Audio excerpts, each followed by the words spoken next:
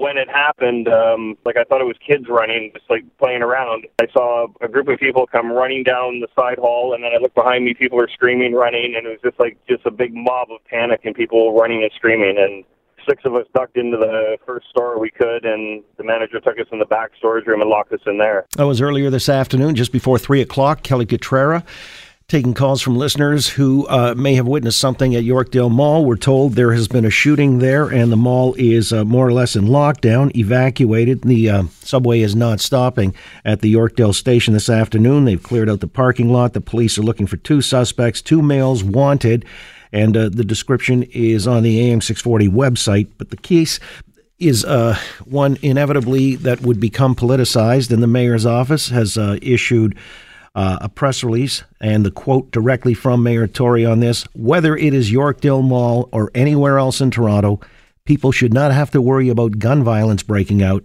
at any time. There are too many guns available to criminals in the city, and I'm determined to end that with the help of our police and our government partners. I'm relieved there are no reports of injuries from gunfire, and I hope that remains true. I want to thank Toronto Police and other first responders for quickly responding to this incident. He says he's been briefed by Acting Chief Shauna Coxon on the ongoing police response in the area, continuing to follow the situation. As are we at Global News Radio. We'll keep you in the loop insofar as further developments, but on the matter of the gunplay and the mayor's response to it, saying again, people should not have to worry about gun violence breaking out at any time. So another situation like this does become red meat for those who want to see bans on weapons in the city. And in fact, it seems now that the Liberal government is looking at a full ban on handguns and assault weapons across the country. There's a mandate letter to Border Security and Organized Crime Reduction Minister Bill Blair from the Prime Minister expressly for that purpose. Now, how that will impact those who are lawful gun owners, let's find out. Putting this into perspective, Tony Bernardo joins us, head of the Canadian Shooting Sports Association. Tony, good afternoon and welcome back here on The Oakley Show. Good afternoon, John. We got to stop meeting like this. Well, I guess the last time it wasn't in the aftermath of a shooting, but now we've had this one, or at least the discharge of weapons at Yorkdale. Busy area shopping, people getting ready to go back to school and so on and so forth. So it lends more credence or weight to the argument that the mayor is presenting here. How do you respond? Well, I'm not sure it does. I would think that the odds are probably pretty good that we're dealing with another gang hit. Although, of course, we don't know that yet. I mean, there's still an awful lot of things here that we really don't understand about Yorkdale. But, in terms of the mayor's position, well, banning firearms from people who are lawful, who safely store, safely transport, does not affect the criminal underworld in any way, shape, or form. Well, they would say it does. Let me just interrupt because, okay. And this is the argument that's been presented. Right. And I know that the stats have been drawn into question of whether or not about 50% of the guns that have been confiscated due to illegal activity have actually been stolen from or maybe trafficked by legal gun owners. What do you say to that? Well, I don't think there's any question about it at all. The number that Mayor Tory keeps parroting is absolutely wrong. The report that he read it from said 50% of the firearms successfully traced. Well, they only successfully traced 28% of the firearms that they collected. But the other thing that's a matter here, what it says is that the firearms came from Canadian sources. But how many of those firearms are the dozens of guns that the police services across Canada lose every year, the hundreds of guns the Canadian military loses every year? How many of them are pellet guns and BB guns that can be bought at any hardware store? They don't tell you this information.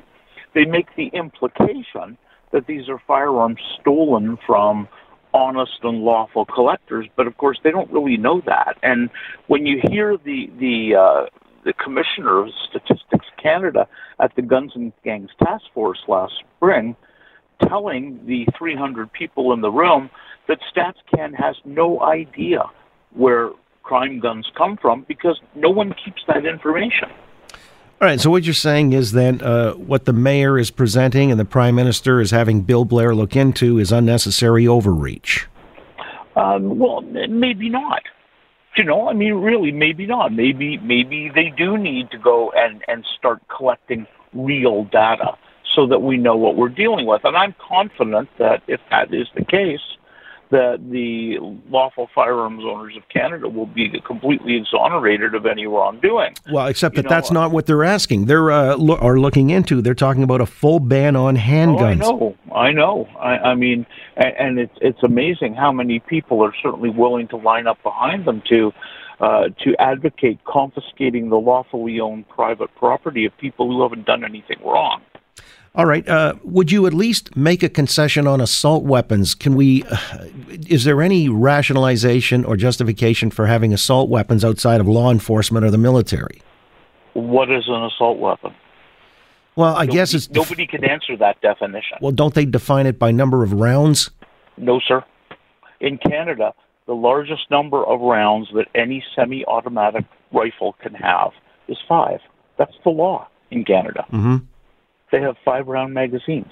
They are semi-automatic, not fully automatic. You're dealing with a great deal of confusion that's happened from the anti-gun groups, and the confusion was deliberate. An assault rifle and an assault weapon are not the same thing because an assault rifle has a definition, and assault rifles are already prohibited in Canada. What is an assault weapon? Nobody knows. There is no definition, and it seems to be whatever some reporter looks at and that makes them go, yuck. It's hard to know, but there is no definition, and I think maybe that might be very helpful to the case if there was a definition put into the criminal code. All right, let me then come at it from a different perspective. So, Tony, you're a proponent of having legally owned guns, and of which there are, I'm sure, tens of thousands. I don't know the actual number, but you told me the last time that sport shooting was the second most, active pastime outside of fishing in Canada, which surprised me. Right. When you 2.1 million licenses, 2.1 million.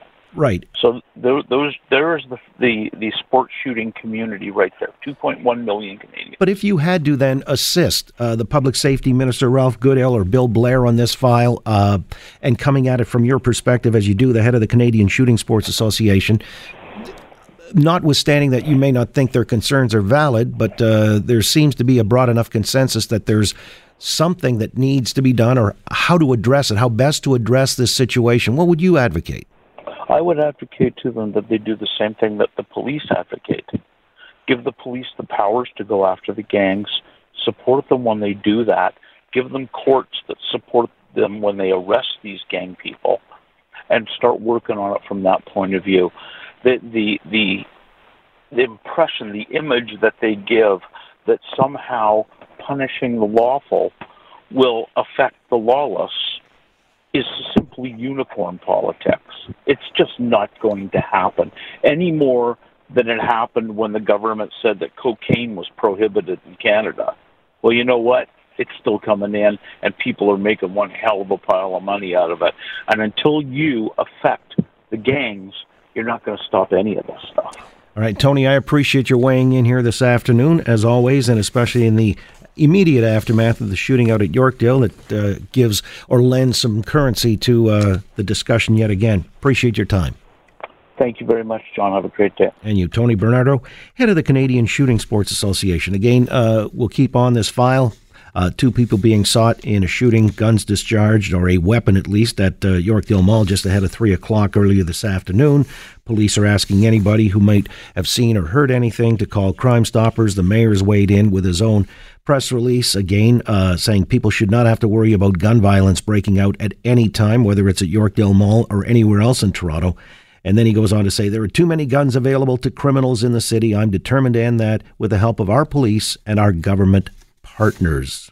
Well, you heard Bernardo saying this is what the police advocate, being given the tools to crack down on the criminal element. Again, whether or not that's going to be a full ban on handguns, he sees that as folly.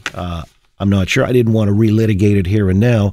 I'm kind of curious about the reaction to this whole thing with the Kinder Morgan pipeline as well. And I wanted to get back into that here in a moment because the government looks like they're wearing it this afternoon, and we are all going to wear it collectively. We bought this thing. Looks like a pig in a poke that'll never get off the ground anytime soon.